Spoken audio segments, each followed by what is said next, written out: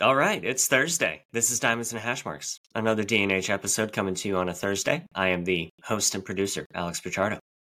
And I'm the co-host, Peyton Pichardo. You dig? Attaboy, that's a streak. You've done it 3 shows in a row now. That's good. On fire, honestly, at this point. Yeah. Yeah, Diamonds and Hashmarks. Pretty simply stated in the title of this show, we cover Diamonds, baseball. We cover Hashmarks, football. We love the Jags. We love the Red Sox. Kind of feel like we had to reset everything considering that the World Series ended last night. We're definitely getting into that today, but from here on out, up until February, when pitchers and catchers report, really, most of our baseball conversations are going to be purely speculative. Mm-hmm. You know, lots of speculation, if you will. But we're not going to do a whole lot of that today. I thought about asking you for your way too early baseball prediction, who wins the World Series next year. But if you had to, who would you pick? Oh my gosh. Milwaukee Brewers. Okay. I felt it was okay to wear the Red Sox hat today just because it's a new season. Red Sox to the World Series 2024. We're winning it all. I'm saying that right now, loud and proud. Craig Breslow. Right. I have no idea who the guy is, but are you kidding me? You're telling me we're not winning the World Series? I think I don't know. Anybody could say that. It'll be Red Sox Brewers. Brewers still win. Yeah, something like that. Anyway, it was honestly lots to do today. Yeah, well, you're already on the Pete Alonso to the Brewers train anyway, so. Mm-hmm.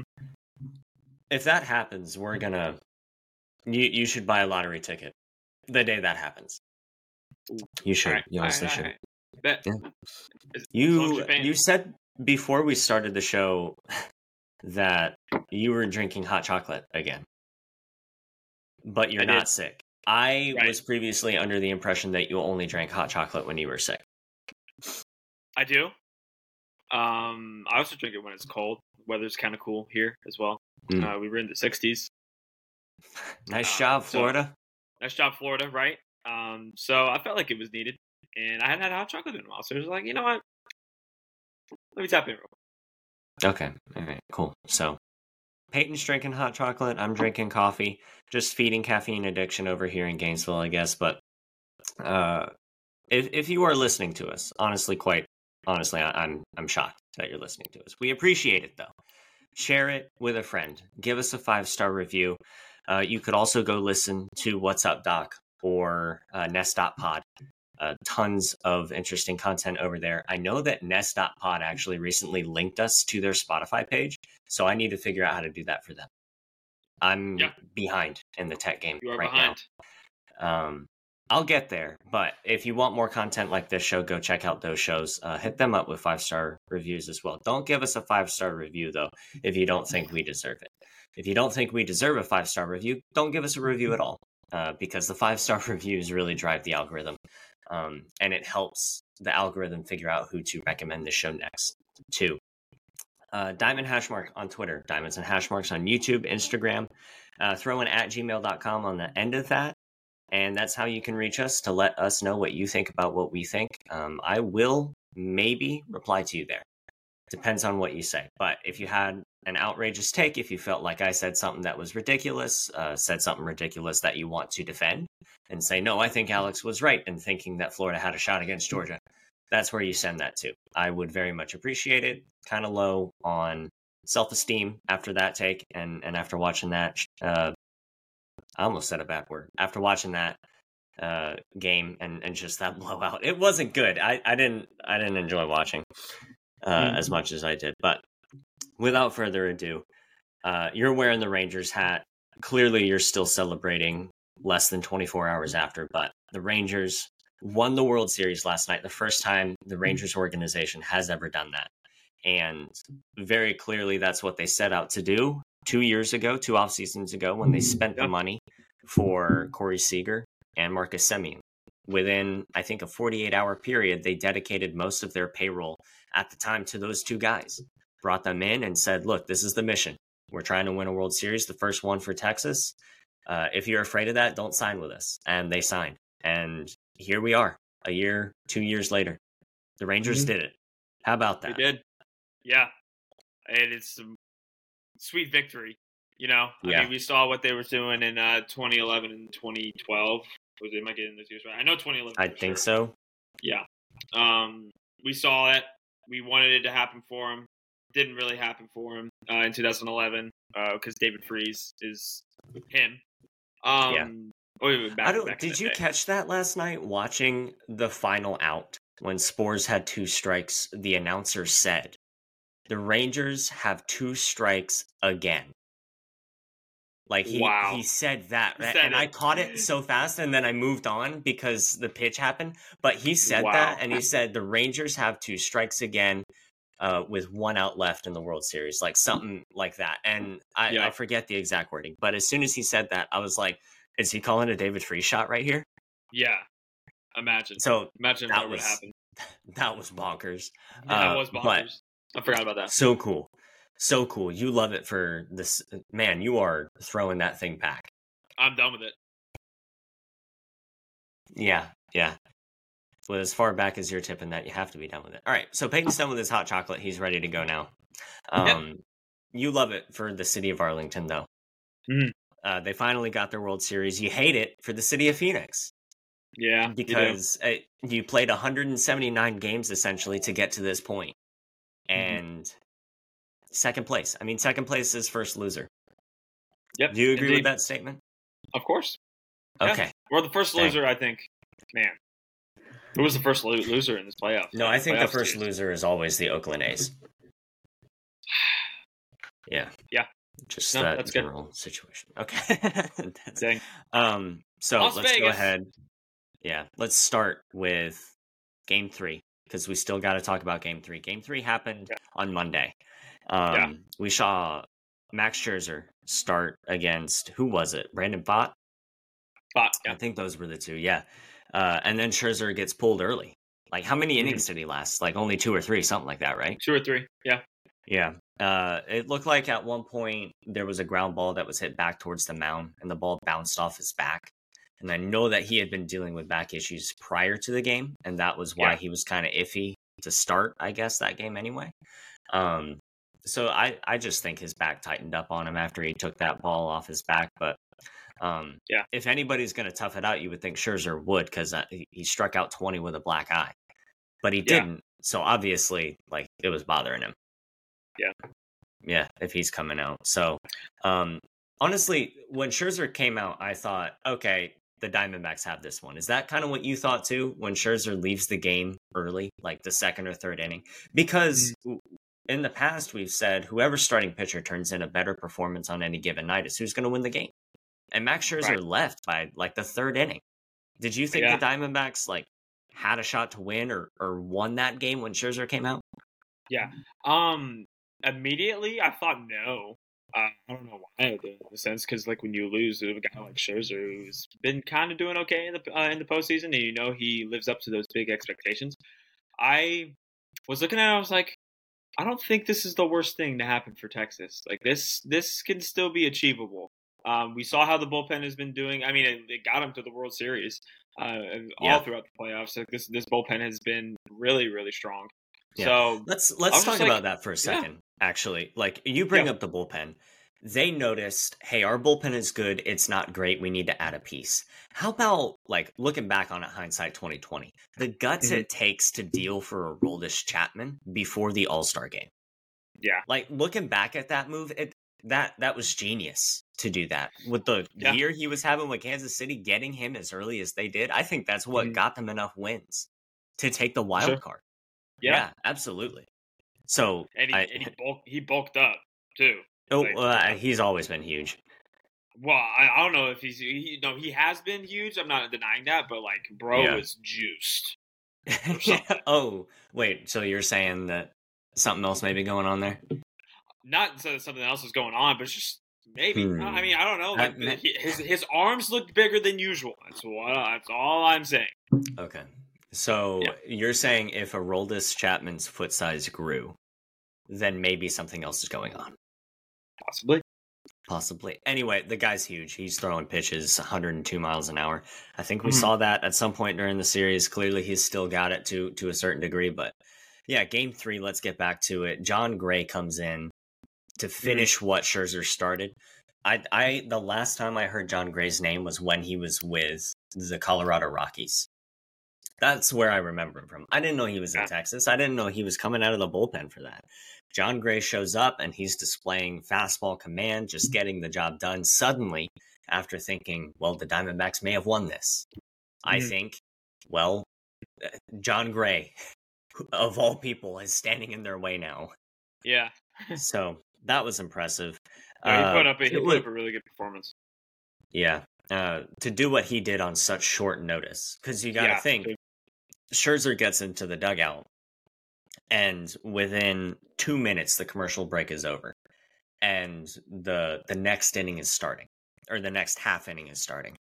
Yeah. You got to think somewhere in those 2 minutes, they went from Scherzer's our pitcher to calling the bullpen and saying Scherzer's done, get Gray loose. So now John Gray has to go from, I'm probably not pitching in this game unless we get to extra innings, to my team needs me to go in and shut the door. Good luck. Yeah, good. I mean, you're kind of on your own out there, and he went out there and he got it done. So I mean, hey, hats off to John Gray for doing the job he did. But it was always Corey Seager.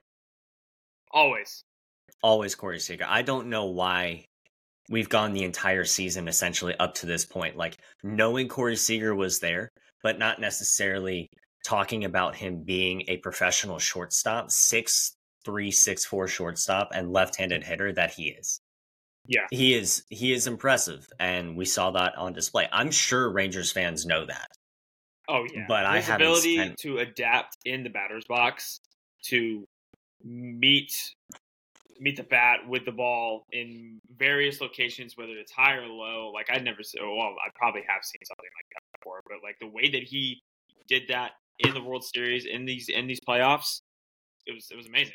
Like, yeah, I think when I think of great left-handed hitters currently in the game, I think Yordan Alvarez and I think Michael Brantley. Both of them over in Houston. Yordan Alvarez just strictly power, like a good hitter. Obviously, yes, he does hit for average as well. Not everything he hits is a tank. He's not Kyle Schwarber out there. He's a good, well-rounded left-handed hitter, and I think the future for Yordan is bright. Michael Brantley has been doing that for years. Hitting for average, hitting for power, just a professional hitter that knows the zone and is going to get on base and make solid contact with the ball. Yeah. Where does Corey Seager fit in this, you know? Like, because clearly Corey Seager is a professional hitter, and I don't think we can say, no, he isn't. Like, I don't think we can argue the fact that Corey Seager is a professional hitter. Does he fit into that conversation? I think so. I think after this series, it kind of proved it. Best left-handed hitter in the game. It's one of Yordan, Brantley, or Seager. Yeah. I agree with that. Maybe some recency bias involved with that, just because we have very recently seen a lot of Corey Seager, but it was always him. The 2-run bomb in Game 3 really kind of sealed it. I felt that game was very close for a very long time, obviously with the final score being 3-1, but the Rangers won a close one in Game 3. And then we saw the news come out that Scherzer and Adolis Garcia have been taken off the roster going into World Series Game 4. So you're thinking, where does the offense come from at that point? Like, Corey Seager's still in the lineup, but at any given moment, he's only good for, or in any given game, he's only good for 4 at-bats. And Adolis Garcia was that other guy in the lineup. Right. Because Semien hadn't shown up yet. Yeah, Semien had been struggling the whole entire playoffs, and it only took these last couple of games here to finally, like, adjust and get right to it, and he showed that. Yeah, he got it done that last game, but no Garcia, no Max Scherzer, and I think the only thing that gave the Rangers a fighting chance through the rest of that series, if it was actually going to go 7 games, was the fact that the Diamondbacks had run out of starting pitching. And now they have to go with a bullpen game in Game 4. I mean, the series is 2-1 at this point, and they didn't have anybody they could turn to. They had already used Gallen. They had already used Fott, Merrill Kelly. They had already used those guys. They had to survive the bullpen game and then the next game to get back. Well, I mean, they had to survive the bullpen game to get back to where they needed to be. Yeah. In their starting rotation order. But that game never felt close. Yeah, it was like 11 runs in the first 3 innings. I want to say, right? Or 10 runs. And 10 runs in the first 3 innings. Yeah, that's when I texted my buddy who lives in Arizona, has been a lifelong Diamondbacks fan. I texted him, hey, wellness check, just wanted to see how you're doing. And then he said, I turned it off at 5-0. I saw it was 10-0. If it gets to 12-0, I'm punting the next trick-or-treater. And I don't know if the next trick-or-treater got punted or if he never knew that the score actually did. Oh no, it never got to 12. It was 11-7. But yeah. 11-7 the final. Andrew Heaney did his job. That was ugly. Yeah. Pretty ugly there. Sorry. From there, I think the whole series just shifted because you go out there, you know that you don't have Adolis in the lineup.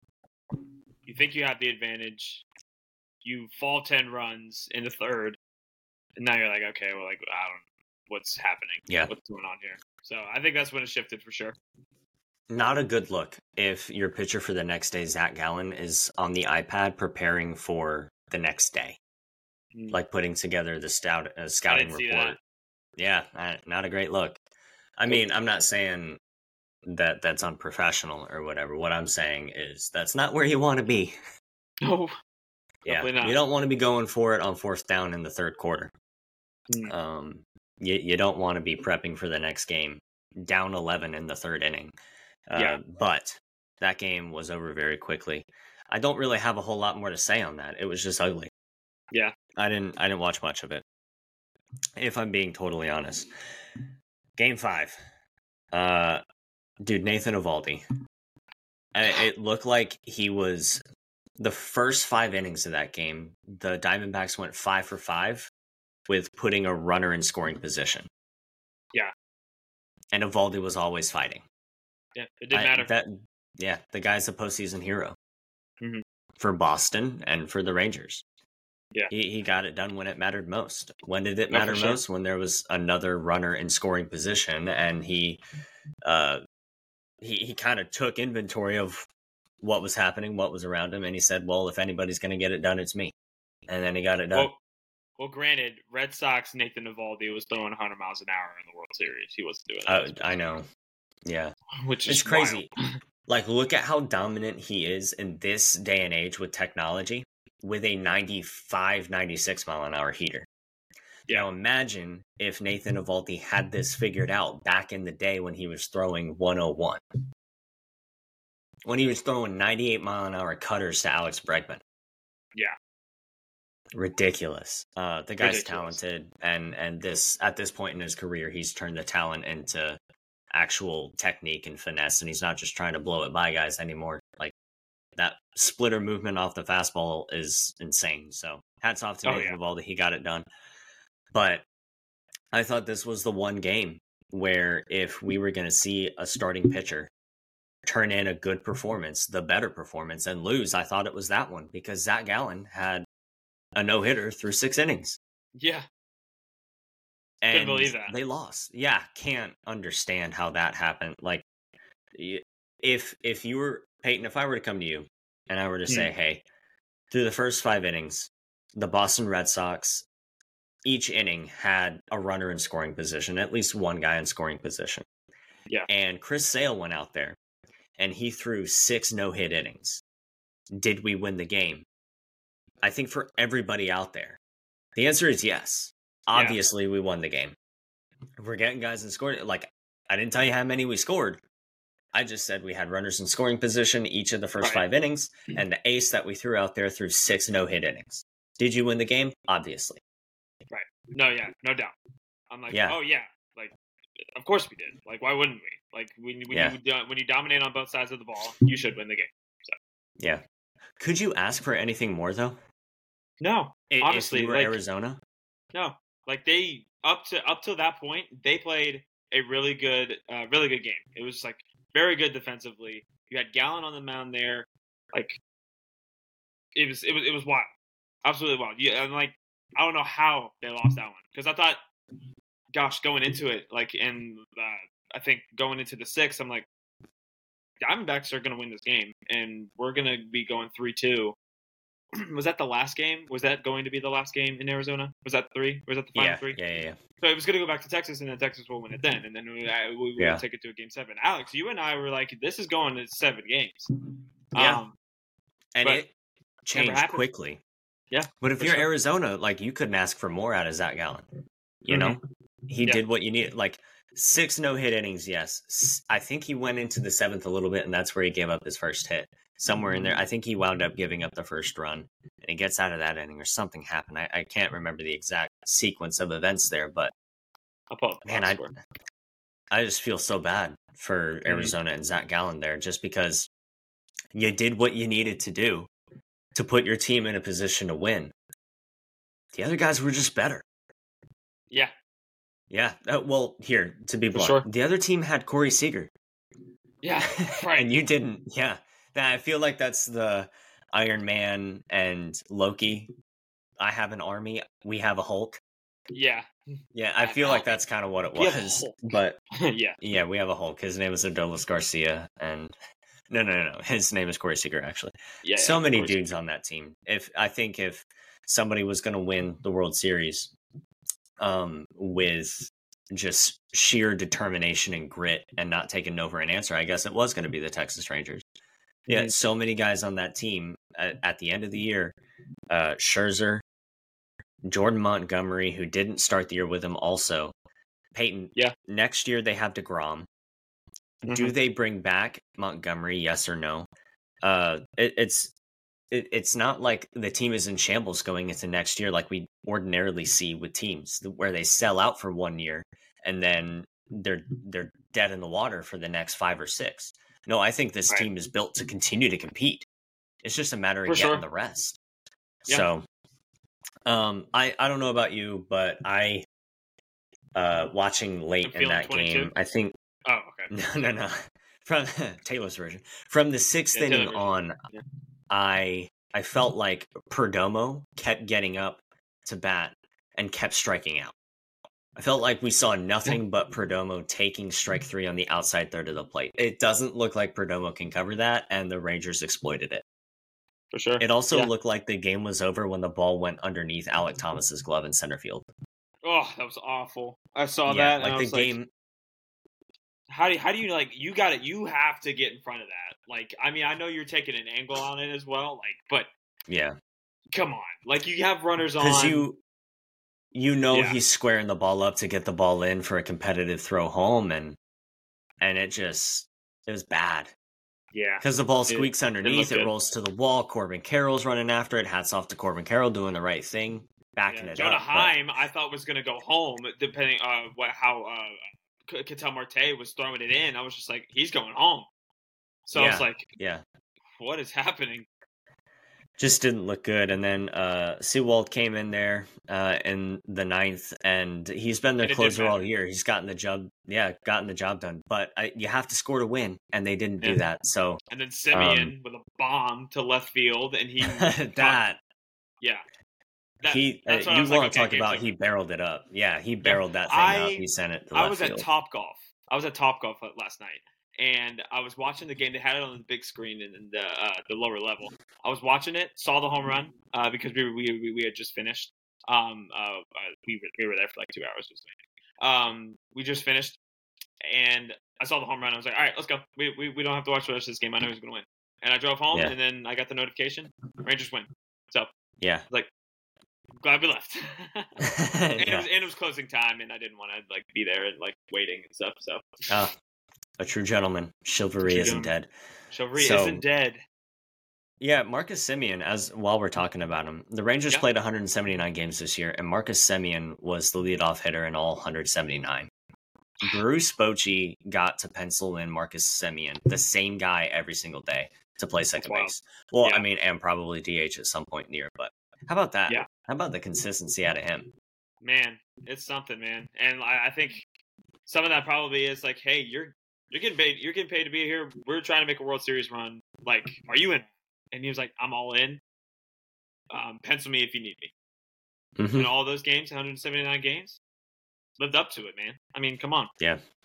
You hope he keeps it up next year. Corey so. Seager walks away with the World Series MVP. And I know before the series started, I said it's going to be Nathan Eovaldi if this series goes 7, because then that means we've seen him 3 times. Right. Or something to that effect. And Corey Seager walks away with it. Now, he's done that in the National League and now in the American League. First player to ever do that in both leagues. World Series MVP. Like, how about that? That's insanely rare.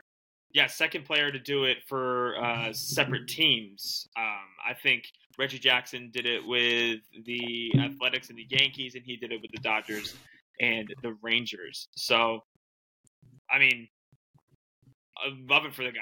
I absolutely love it. Like, deserves all the credit for the offense in the World Series. Yeah, absolutely. And I mean, stealing Game 1 from the Diamondbacks. Oh my gosh, electric. I know. Not a whole lot to say because it's all there. You want to know why the guy won World Series or the World Series MVP? Go watch his highlights from the World Series. He was the team, basically. So that's where I feel like I forget who the announcer is, but that's where I feel like he should have done the Legend Gross call instead of the Adolis Garcia. But I totally get why they did it for Adolis Garcia before he got hurt. Oh yeah, absolutely. The Legend Gross. Yeah. That's the Rangers' first ever World Series win. Woo! Yeah, moving on to a better place. They're no longer 63 stuck. years in the making, man. They finally did it. I know. Yeah, they are. They're leaving the San Diego Padres behind, and the rest of that grouping of teams. Tampa Bay Rays and the Mariners, and gosh, who's the next team to make it out of that? Oh, because you got to think that's actually a good topic. Yeah. Man, I feel like the Padres are going to be buyers, so they're not going to. It's not going to be. No. Here, this isn't on our run sheet, but we actually do need to talk about this because it's baseball news, not related to the postseason. Sure. Yeah. The San Diego Padres were out of compliance with the debt to income ratio. Like they signed so many guys for so much money and deferred these payments. I think. Or exceeded the luxury tax by so much. They essentially, in order to comply to make Major League Baseball happy, had to get a $50 million loan. Like they were not short cash flow. Like they had the money to pay off these contracts that they signed guys to, but to satisfy the debt to income ratio requirement that Major League Baseball has, they had to go get $50 million from a bank. And now they're going to make payments to the bank just so that they can hold that cash so that Major League Baseball doesn't get like upset at them for being out of compliance for X amount of days or whatever. Right? Wow. They've already expressed that they have to shed close to $50 million. Yeah. Like in salary anyway this upcoming offseason, regardless of that loan. Soto like just for things to look better. Soto to the Sox is what I'm saying. No, but we've also had that conversation pop up recently of Tatis and the Yankees. I guess they've had the preliminary discussion. Or it was Tatis or it was Soto, somebody. It was Soto to the Yankees. So, yeah. Hey, McMillan, I forget his first name. He's on Twitter. He's a Red Sox guy. And he said that Xander Bogaerts... Yeah. Xander Bogaerts leaving the Sox and signing with the Padres, costing them so much money for Juan Soto to get traded back to the Red Sox, is where I find my peace. Yeah. And that's honestly the only scenario that makes me happy. But before we get too far off track, obviously, like the Padres are stacked for the future, but they also got a lot of pay for the future. The Rays have been good multiple years in a row. And the Mariners made a playoff run. It doesn't sound like they're interested in getting a whole lot better very quickly. So we're going to save that topic, actually. Yeah, let's save that. Let's hold on to that. I need to look into that more. But Bruce Bochy, before we wrap up this baseball conversation. Yep. That's his 4th World Series. His his first time doing it with a different team other than the Giants. And so now we're starting to move into this, okay, how good of a manager is Bruce Bochy? Like, very clearly, all the rosters that he's coached to a World Series are very talented. Yeah. How much of that credit goes to Bruce? Man, gosh. Definitely don't want to say all because it's not all of him, but man. Yeah, Brian Wilson. Oh, yeah, right. Brian Wilson is a dude. Oh, man, forgot about it. All right, but I think just having a managerial presence like Bruce Bochy in the clubhouse, and I think this was something that was said last night. Like,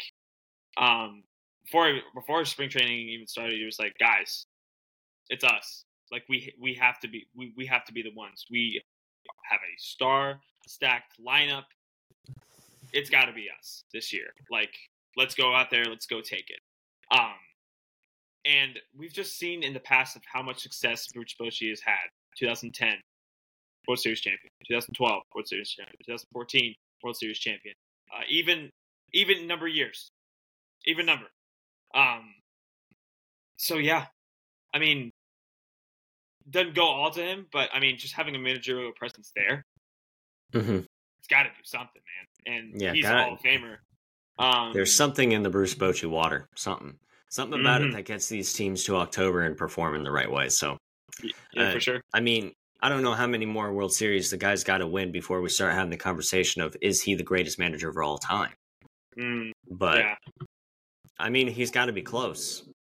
I think so, yeah. I don't know who else would come to mind for me. I know for us, our generation of baseball, it's a different conversation because, we're not necessarily going to immediately think of the Joe Torres and those sorts of guys.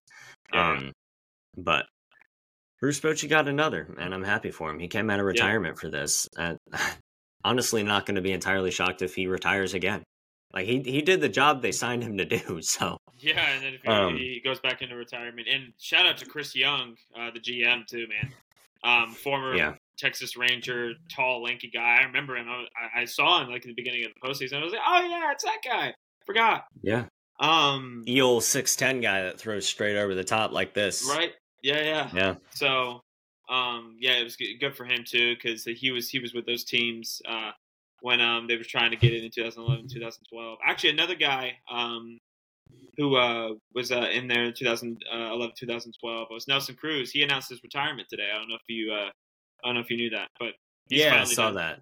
Yeah, something like 464 homers. Yeah, I mean, it's a lot. It's not too bad. Not too shabby. How many of them were roids? Yeah, that's true. So probably 30% of them. Something like that. I don't know. Let's do a little buy, sell, or hold real quick before we move into football. Buy, sell, or hold. The Diamondbacks will be back. Ooh. Put me on a hold for that one. I don't even know. Yeah. I mean, they got to keep their core. Yeah. Because I am allowed. Yeah. Because I am allowed to hold, I'm going to hold. But if I had to buy or sell, I would sell. Because, number one, they weren't supposed to get this far anyway. Yeah. And I understand that they were doubted each and every round because they should have been. Like, they weren't the team that people picked because of the roster deficiencies that they had. And they performed in each and every moment and took advantage of every mistake up until game 3 or 4. Somewhere in there. Like, very well played, but up until that point. Saying a team in today's playoff format gets back to the World Series, that's iffy. So I would hold. Houston's done it. So, but Houston's a different machine, though. Like, we know who the leader of the clubhouse is in Houston.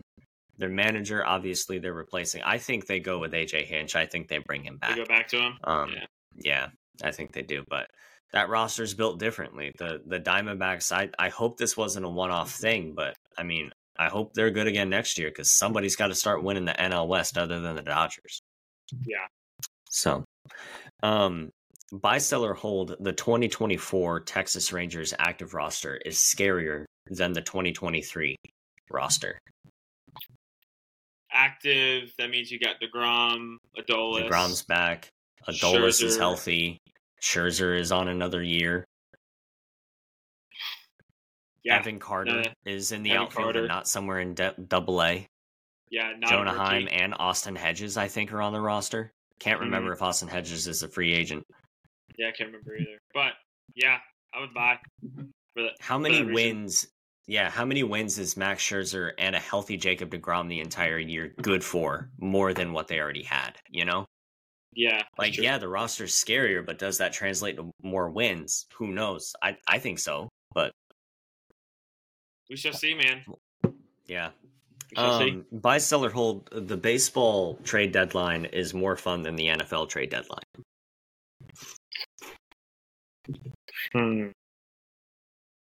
I'm buying this wholeheartedly. Oh, yeah. I'm holding, I think. Oh, why? Because I think it just depends on the season and then like how the contracts match up and like who is like who was on their last year of the contract and everything. Yeah. I'm holding because like it's you see it you see it on both sides. Like I don't know what if Chase Young was on his last year of his contract or anything, but like if you're on your last year of your contract and you're trying to move some pieces around, like that's when you do it, obviously. And it can be entertaining because like it could be those key guys that you like, some that you've never even heard of, and then they go on to that team and then they do absolutely phenomenal. So I'll hold because yeah, I'm buying wholeheartedly just because there are more moves done. Like, I understand the business aspect of baseball sometimes does suck, but just because there are more moves, I think it's more exciting. You never know who's going to get involved. Like, I think the only team, I think there was only one team this year that did not make a trade in Major League Baseball. Meanwhile, I think a majority of NFL teams did not make a move. So let's go ahead and start this football conversation, Peyton. Yep. We saw the NFL trade deadline come and go on Tuesday at 4 p.m., and we got a couple bombs, didn't we? Like, not just your minor players got moved. Yeah. The 49ers. They, again, last year, it was the Christian McCaffrey deal. This year, it's the Chase Young for a third-round pick deal. Like, how does that happen? Yeah, I don't understand why the Washington Commanders are allowed to pick up the phone. If I can go on Madden and go to the trading portal and put a third-round pick for Chase Young, and it doesn't go through, that means that they stole us. Yeah, and they stole us. Honestly, I want to know what criteria the Commanders are using for evaluating their trades. Yeah. And if they're not using Madden 24, I think they should. Because I think everybody knows that, man, I don't know if they got fleeced because we don't know who that third round pick is turning into. Yeah. But right now, the optics aren't good for Washington. Because Chase Young suddenly playing opposite Bosa is a scary team over there in San Fran. Yeah. And we've said that for a while, and then they lost 3 straight. But hey, this is a team that offensively they've got it figured out. Defensively, they're still working on it a little bit. I think they... Go ahead. Yeah, I texted you, and I was like, you got Chase Young and Nick Bosa running at you on the defensive side. Yeah. What are you doing? If you're the quarterback, what are you doing? Yeah, if they're both coming at you. And I think your response was like, I'm throwing it in the back of the end zone every single time. Yeah. I'm turning around and playing fetch with them, essentially. Like, I'm not standing in the way of that. I'm pulling a Geno Smith when Aaron Donald's bearing down on me. That's what I'm doing. I'm saying OMG. Yeah. That's what I'm doing. But I think the 49ers defense is one that, like, historically has found a lot of pride in only having to rush 4 players to get to the quarterback and play in defense with the other 7 that are out there. And they hadn't been getting the job done. Like, I don't think Bosa has a whole lot of sacks. I don't think the defensive line in general has a whole lot of pressures. But, I mean, they're going to get right back there because if you're stacking your tight end on any given side to pick up the premier pass rusher of a team. Like if you're playing Dallas, you're trying to stack that tight end on whatever side Micah Parsons is on. If you're playing San Fran, you're trying to stack that tight end wherever Bosa is. But now you got to choose. Do you want him chipping Bosa or do you want him chipping Chase Young? So huge get for the Niners. I think that'll pay dividends immediately. Meanwhile, the Commanders are going to have to keep waiting. Yep. Because they don't know what they're doing. They really don't. The Washington I think football team. They have a talented quarterback in Sam Howell. But they do. And my fantasy team is riding on Sam Howell doing what he did last week again. Oh, you got Sam Howell. I picked him up because my option was, who was it? Matt Stafford? And he's on bye? No, he's not. Now, mind you, he did have that 4-interception game with the Bills, so he is prone to do that. He can't be any lower than Jordan Love, in my personal opinion. I rode with Jordan Love the first couple of games this year, and it wasn't good. It was not good. But I mean, I've already lived with enough quarterback heartbreak, I guess, because I had Aaron Rodgers to start the year. And moved into using Jordan Love, then Matthew Stafford. So we'll see. Yeah, but huge get for the Niners. I think they fleece the Commanders, but we'll see. The Vikings went out and traded for Josh Dobbs. Now, they are still starting Jaron Hall for their upcoming game this weekend. Getting Josh. At the last I heard, they're still starting Jaron Hall. Not expecting to see Josh Dobbs until the week after. With Kirk Cousins tearing his Achilles recently. Yeah, was that the guy they needed? So I'll tell you. I'll put it this way: Josh Dobbs has been with the Jags, the Steelers, the Cardinals, and now with the Vikings. I think he was with another team before the Jags. I'm pretty sure I want to say Tennessee. He's been with the Titans, yeah, but that was after the Jags, actually. That was after the Jags, yeah. So he was on the team before the Jags. I think I could be wrong. Like, are we really going for Dobbs here?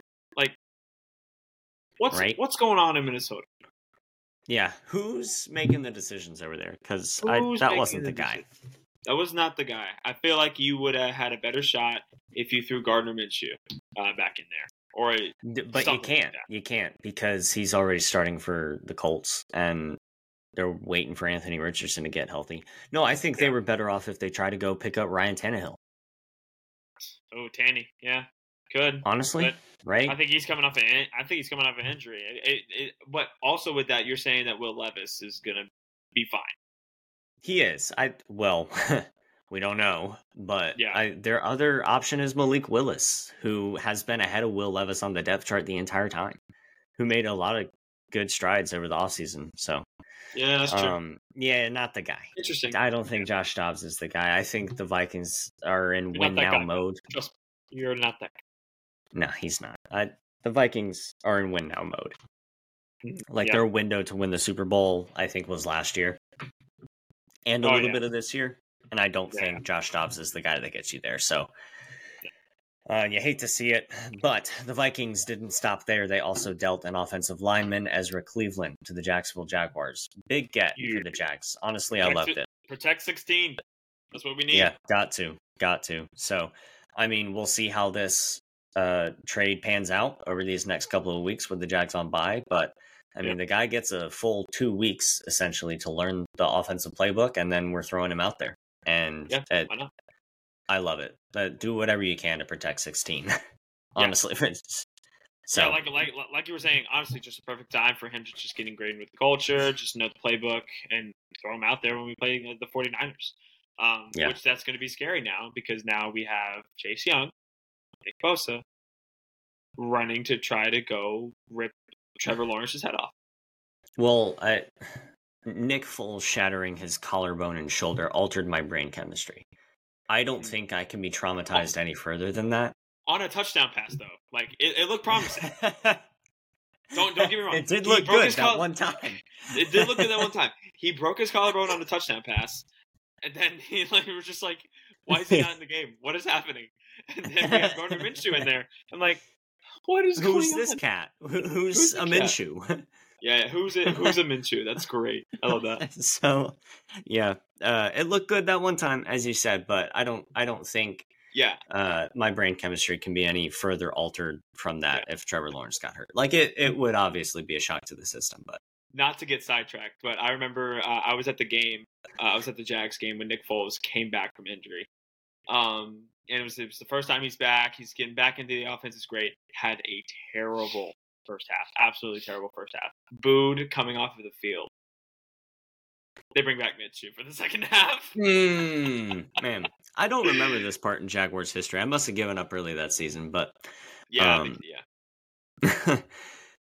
If we're talking about teams on fire, like that one was, let's talk about the Raiders. Over there in Las Vegas. Dude, they're on fire, but not in the good way. Yeah, they're it's just not looking good. Yeah, hey, that's a good segue. I like it. There you go. Firing who? Firing the general manager, the head coach, and the quarterback. Basically. Yeah. Aiden O'Connell is going to be the starter this upcoming weekend for the Raiders. The rookie, he's getting a shot. I think this is a Nathan Peterman disaster waiting to happen. Let's see what we have. All of a sudden, he's thrown 5 picks. Like I picked up the Giants' defense in fantasy football, and I watched their predicted point total go up after they announced Aiden O'Connell was starting. So I'm hopeful, not for Aiden O'Connell, but for the defense. For the defense, yeah. It's a disaster over there in Las Vegas because Josh McDaniels, I don't know how he is a coach in the NFL again for a team not named the Patriots. The general manager, I don't know where he finds a job after this because it looked like he made all the right moves until he picked up Garoppolo. This is the second failed coach to come from Belichick. We had Matt Patricia trying to go and see what he could do with the Lions. And then now you got McDaniels. Where was he before? He was in Denver. Tried to see what he could do in Denver, didn't work. Tried to see what he could do in Las Vegas, it didn't work. Yeah, it didn't. Was it Belichick? Was it Brady? What is going on? Oh, it was totally Brady. Oh yeah, Brady. I think at this point, he could do the funniest thing. Yeah, why is that? Being a part-time owner. Being a part-time owner, he could make himself quarterback. Make himself quarterback, and retire again. That's crazy. But then I think. It's an absolute disaster over there. Ian Rappaport contacted the Raiders earlier this week and said, hey, Garoppolo's healthy. You just named Aiden O'Connell your starter. If Garoppolo's healthy, why are you going with Aiden O'Connell? In so many words, I think that's essentially what he asked. Like, what's up with Garoppolo? And an insider with the Raiders, who went unnamed, responded to Rappaport and said, he's our best quarterback. Shots fired. If we're calling Aiden O'Connell the best quarterback in the room with Jimmy Garoppolo sitting in it, what did Jimmy Garoppolo say or do to deserve that? Yeah, right. Gosh. What did he do to deserve that? He played the first 7 weeks of the season the way he did. And it wasn't good.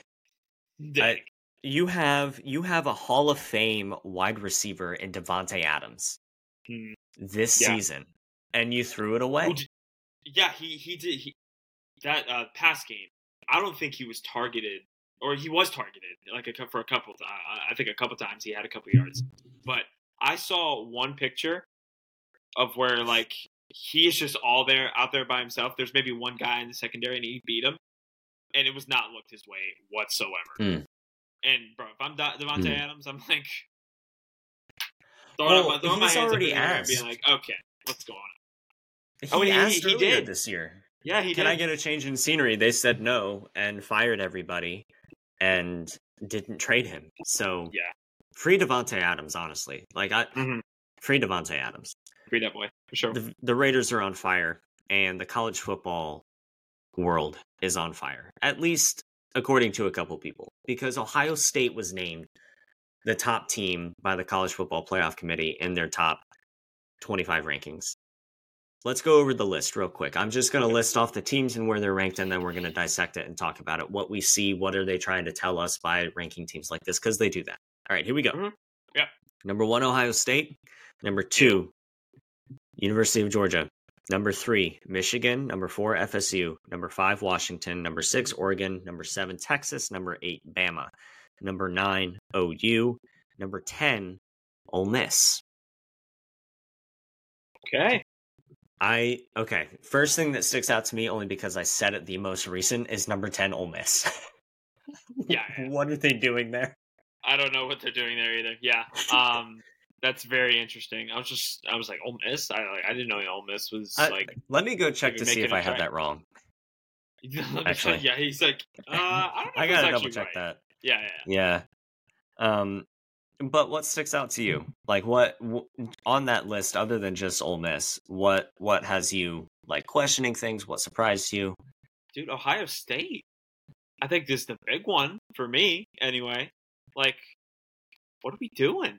I thought. Well, in the top 25 AP poll, aren't they like number 3? There were 3. So I'm like, they jumped up 2. They jumped up 2 spots for the college football playoff committee. No, it is 10. Ole Miss. Ole Miss is number 10. There you go. Wild. Okay. Don't bash, because you'll have Ole Miss fans all over your back. So I don't. Yeah. I love you, Notre Dame fans. I love you guys. You're ranked way too high. Not in the top 10, but you're ranked way too high on this list. You're number 15. That's crazy. Okay, moving on. Before I say something I shouldn't. Right. OSU jumping from 3 to 1 according to the College Football Playoff Committee. And I think the reason for that, it looks like their justification in these rankings for being the way they are, is they're taking strength of schedule based on where the opponent was ranked on the day of the game, not where the opponent is ranked now. Because Ohio State, if you're putting things together, has played a pretty tough schedule based on where their opponent was ranked on that given day. Sure. Yeah. Because they played a top Penn State, a top Notre Dame. They're going to play a top Michigan. Mm-hmm. Yeah. So strength of schedule clearly means something if we're going to see the University of Georgia get bumped too. Because, I mean, What's the toughest game Georgia's played up to this point? I was going to say Kentucky, but they did. Kentucky did not play well in that game. I will look what the toughest game I think Georgia's played this year is the one against Auburn, and the reason that one was so tough is because they made it tough. It was close. Yeah. It was close, and they started slow, and then they progressively were just slow the whole entire game. Yeah. Wow. Michigan at 3. We'll see where this goes, just because I think... Okay, we're going to do our Final Four predictions here in a second, but here's where I think we wind up. We're going to wind up with Georgia if they win out. Obviously, if Georgia wins out, that means they beat Bama in the SEC title game. Georgia's in. We're going to see the winner of the Big Ten. Could be Ohio State, could be Michigan. It's one of those two. Mm-hmm. So it's Georgia, one of Ohio State or Michigan. If FSU wins the ACC, FSU's in. Yep. And then we're going to see winner of the Pac-12. Those are the 4. Because the winner of the Pac-12 is Washington or Oregon. If any of those fail, we're going to see the winner of the Big 12. Yeah. Could be Texas. Could be Oklahoma. Could be Kansas State. Who knows? It's not Kansas State. It's not going to be Kansas State.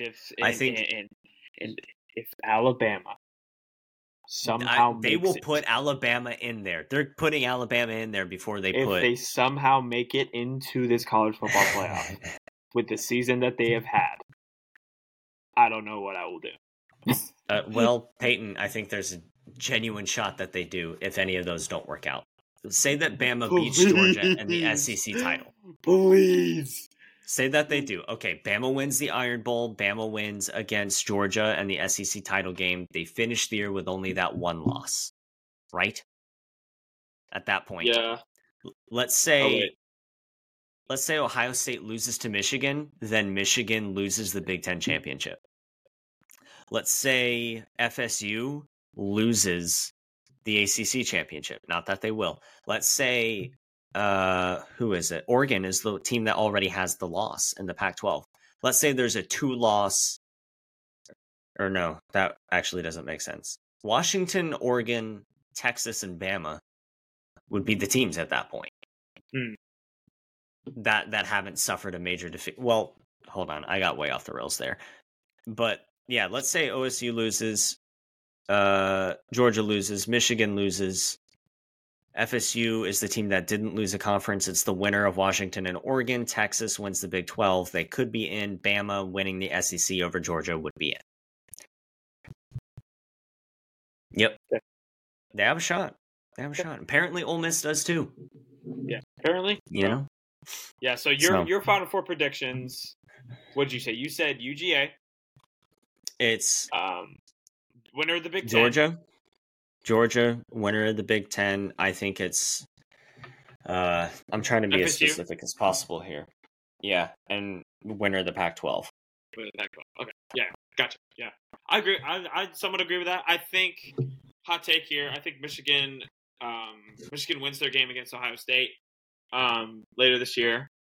So then it would be UGA, Michigan, FSU, Washington, if Washington still does well. Yeah. And then, but like, isn't there a Big Ten like championship? I'm sure there is one. So then Ohio State and Michigan would play again, and then it would just come down to that game, I think. Well, hold on. I don't know what their divisions are like over there. Oh, that's true. In the Big Ten, or if they even have divisions. Let's see. Big Ten football standings. See, this is how little I've actually paid attention to the Big Ten this year. Yeah, because Michigan and Ohio State are in the same division over there in the Big Ten. Yeah, okay. Michigan, Ohio State, and Penn State are actually in the same division. And Penn State isn't going to be playing in the title game. On the other side, it's Iowa, Minnesota, Nebraska, Wisconsin, Northwestern, Purdue, and Illinois. Iowa just lost to Minnesota. Yeah, so bye. Yeah, so the Big Ten championship game at that point for the winner of Ohio State and Michigan is going to win the Big Ten championship because of the available teams in the Big Ten West. Yeah. At least this season. Next season, everything changes, so who knows? That's true, yeah.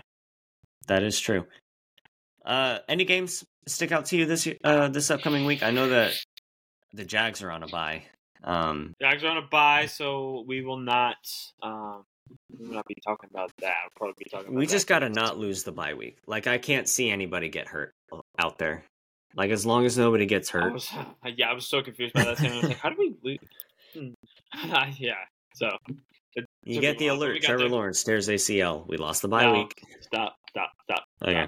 Stop. Why would you even say that? Sorry. First game that sticks out to me is Kansas State and Texas. And that sticks out to me just because it's a Big 12 game. And I don't know how the Big 12 works, whether or not it has divisions, but I think that game goes a long way towards deciding who's playing in the Big 12 championship game. Yeah, that's true. I hope Texas wins because we saw Kansas State last year. I've been talking about Texas all year, and I don't know what's been happening. So Kansas State, Texas sticks out to me. That's a good one. Arkansas and Florida. I'm not even going to look at that Notre Dame Clemson game because Clemson's going to get. Dude, I purposely left it off the run sheet because I'm going to say something I'm not supposed to. I'm going to say something stupid like a 4-loss Clemson is going to beat Notre Dame. I'm really proud of you. I said. Proud of you. Thank you. Well, Arkansas UF I'm interested in just because I live in Gainesville. Right, yeah. Got to see how they respond after that horrific loss to Georgia. Mm-hmm. Speaking of Georgia, they're playing against Missouri, who has put together a pretty good body of work this year. Mizzou. Yeah, the Big 12. I'm not going to say something stupid like I did last time and say that the University of Georgia is going to lose. I think they win this one, but I think especially with their line being at 15.5. So yeah, even if they have a strong start or a slow start, I think the University of Georgia wins. I don't think it matters. I don't know if you put it Washington here. USC. No, I'm also interested in. I was about to say that one. Tickets as low as $50. You want to go to Los Angeles? No, I'm just kidding. No, I'm good. Yeah, why are you interested in that one?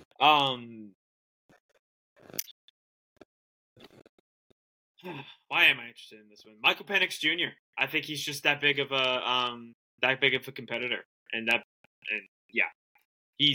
He's that dude. He's that dude. So hoping that he has a good game. And so does Caleb Williams. It's a battle of the Heisman. You can call it. I feel like this will solidify if Michael Penix Jr. is really going to be a Heisman finalist. Yeah. I think so too. Actually, I think the only reason I'm interested in this game is if USC loses. No. If Washington loses. That's the only thing I think that makes this interesting. I don't think Washington, with its offense the way that it stands, is going to struggle with USC with a defense the way that it stands. But if they do, and Washington's offense has a career worst day, and USC's defense has a career best day, then it's interesting. Yeah. I think it's also interesting because it's a West Coast game that has like a 10 o'clock East Coast start time. So, you know what? I'm watching tomorrow night. Or 2 nights from now. As far as the NFL goes, I want to watch the Raiders and the Giants just to watch the dumpster fire that game could be. Yeah. The Pee Wee football Giants versus the no coach Raiders. Jones is back. No one cares. Okay, great. Yeah, you're better off with Tyrod Taylor, bro. You're better off with a third string. I forget his name, but anyway. But you paid him $50 million. Yeah. Hey, big game though. Sunday Night Football, Eagles Cowboys. I am excited about that one. Now, why are you excited about that one? Because I think the Eagles are going to win. I'm going to get on here Monday and bash the Cowboys for 10 minutes straight. Yeah, you're going to get your cowboy hat and your cigar, and you're going to be like, how about them Cowboys? Yeah, I'm going to pull off a Stephen A. If the Cowboys win. I actually may try to go find a place to get a cigar and a cowboy hat. You think they sell those in the same store? Probably. I think they do. Yeah. Wouldn't put it past them, you know? Yeah. I'm looking at the NFL schedule. But that's only happening if the Cowboys are losing. If the Cowboys win, there's no way I'm showing up in either one of those. We got Bills-Bengals as well. Playing in Cincinnati. That's the NBC game. Mm-hmm. It's the NBC Sunday night game. So here's the question I have about that one. Is the name Damar Hamlin spoken before or after kickoff? All throughout the game. All throughout the game. Is the camera on Damar Hamlin when the team runs out from the tunnel? Yes. Okay. Yeah, I thought so too. I think so too. Yeah, he died on the field. Basically, on that field. So yeah, it's definitely gonna happen. For sure. Yeah, gonna happen. Yeah. Not gonna escape it there. So. Yeah. But I mean, what a comeback he's had, man. Even though this year he hasn't had anything. I don't think happened in the sense. I haven't heard anything from Damar all season. Yeah. But for him to even come back on a football field after what happened is insane to me. So shout out him. Shout out that boy. And the Jags are on the bye. I mean, hey, Thursday Night Football is tonight, and what's the matchup that we have? That's a great question. We have Titans Steelers. Sorry, yes. I said Titans Steelers. What I should have said was Bears Chargers. Who cares? So that's going to do it for us today here on Diamonds and Hash Marks. For the final time today, I'm Alex Pichardo, the host and producer. I'm the co-host, Peyton Pichardo. You dig? We'll see you later.